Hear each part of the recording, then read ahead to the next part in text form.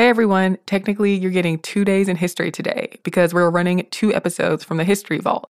Hope you enjoy. Hi, I'm Eves, and welcome to This Day in History class, a show that uncovers a little bit more about history every day.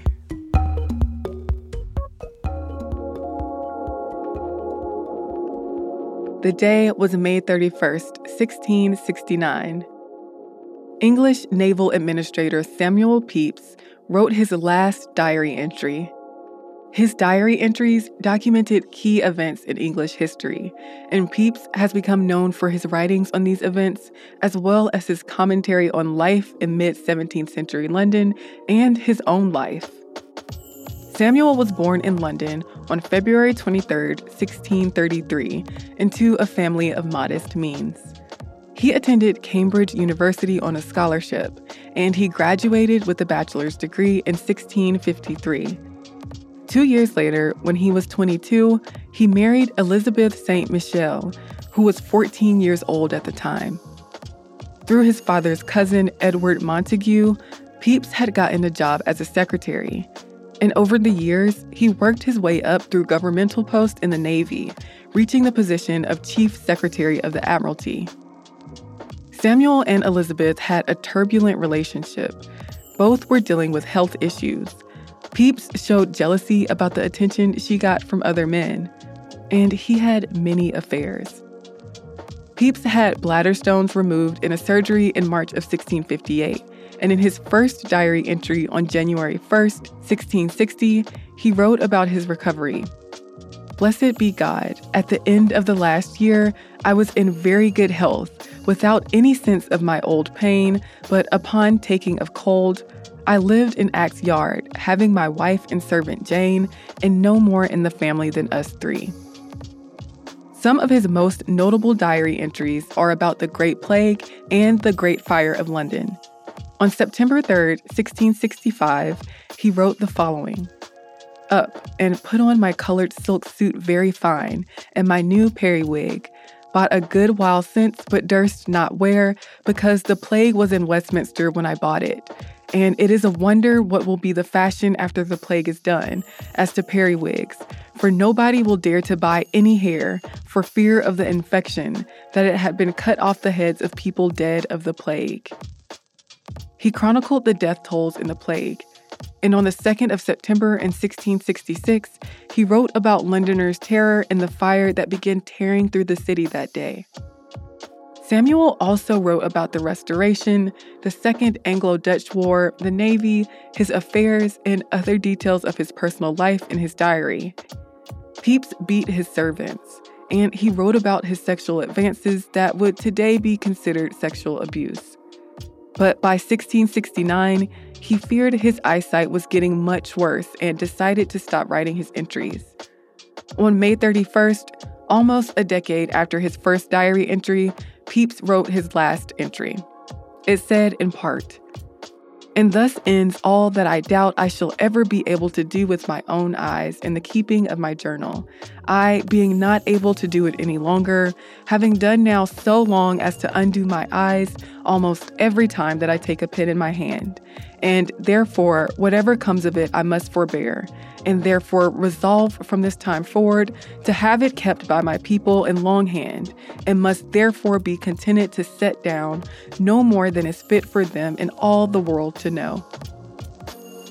Pepys' wife, Elizabeth, died later that year of some sort of fever after the couple went on a trip to France and the Low Countries. Pepys went on to become a member of Parliament. He also helped build up the strength of the Royal Navy.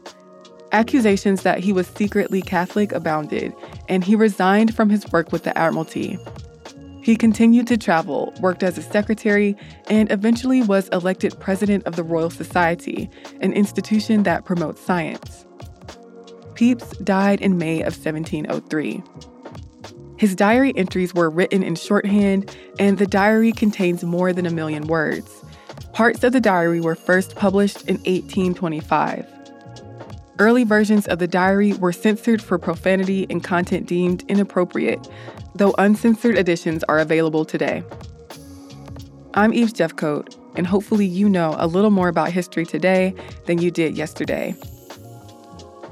If you'd like to learn more about Samuel Pepys, you can listen to the episode of Stuff You Missed in History class called Samuel Pepys, Beyond the Diary. And if you love listening to stories about people in history, there's a good chance you'd enjoy Unpopular, a new podcast I host about people who took a stand against the status quo to create meaningful change. You can listen and subscribe on the iHeartRadio app, Apple Podcasts, or wherever you listen to This Day in History class. Thanks for joining me on this trip through history. See you here, same place tomorrow.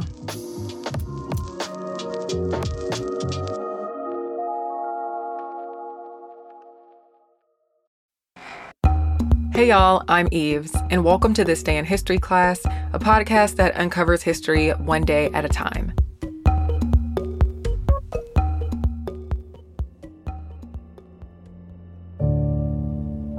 The day was May 31st, 1578.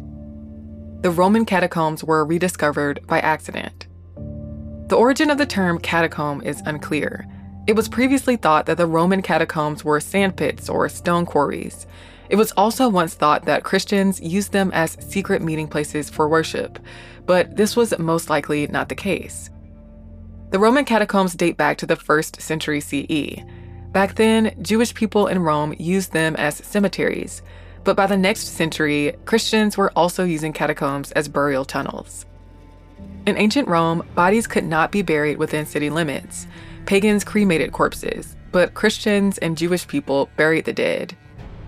At the time, Christians and Jewish people faced persecution in Rome, where people worshipped an increasing number of deities. And Rome was overpopulated and land was expensive, so they decided to take their cemeteries underground. The catacombs were built into tuffo, which is a type of rock made from volcanic ash. Because the tuffo was soft, the catacombs were relatively easy to build. Loculi, or burial niches, were carved into walls to accommodate bodies. During the 2nd and 3rd centuries, the use of catacombs in Rome expanded. Some catacombs can be traced back to individuals or private families, while others belong to churches. The Edict of Milan, passed in 313 under Emperor Constantine I and Emperor Licinius, granted religious tolerance to Christians in the Roman Empire. It also established that everybody had the right to worship the deities of their choice. And in 380, Christianity became a state religion. Some people still buried corpses in the underground chambers, but burials eventually moved above ground, and by the 5th century, the use of catacombs as burial grounds had declined. But they were still used as sites where people could go for martyrs' memorial services. Over the years, the catacombs were subject to many lootings. The relics of Christian martyrs and saints that remained were moved from the catacombs to city churches. By the Middle Ages, the catacombs had been abandoned and largely forgotten. But on May 31st, 1578, laborers digging on the Via Salaria discovered an underground cemetery. Some people recognized the importance of the find, but many dismissed the discovery. Scholar Antonio Bosio realized the importance of the discovery and in 1593 began exploring the catacombs. Bosio's book describing the catacombs, Roma Sotterranea, was published in 1632 after his death. After the book's publication, valuable items were stolen out of the catacombs. Some of the catacombs Bosio described have since been destroyed. Archaeologist Giovanni Battista de Rossi did further research on the catacombs in the 19th century and helped develop the field of Christian archaeology. Since the catacombs are home to early Christian frescoes, they are considered important in the study of art history. Some of the catacombs in Rome are open to the public. I'm Eves Jeffcoat, and hopefully you know a little more about history today than you did yesterday. And if you have any kind words you'd like to send us or any suggestions for future episodes, you can send them to us at thisday@iheartmedia.com. You can also hit us up on social media. We're at TDIHC Podcast. Thanks so much for listening to the show, and we'll see you tomorrow.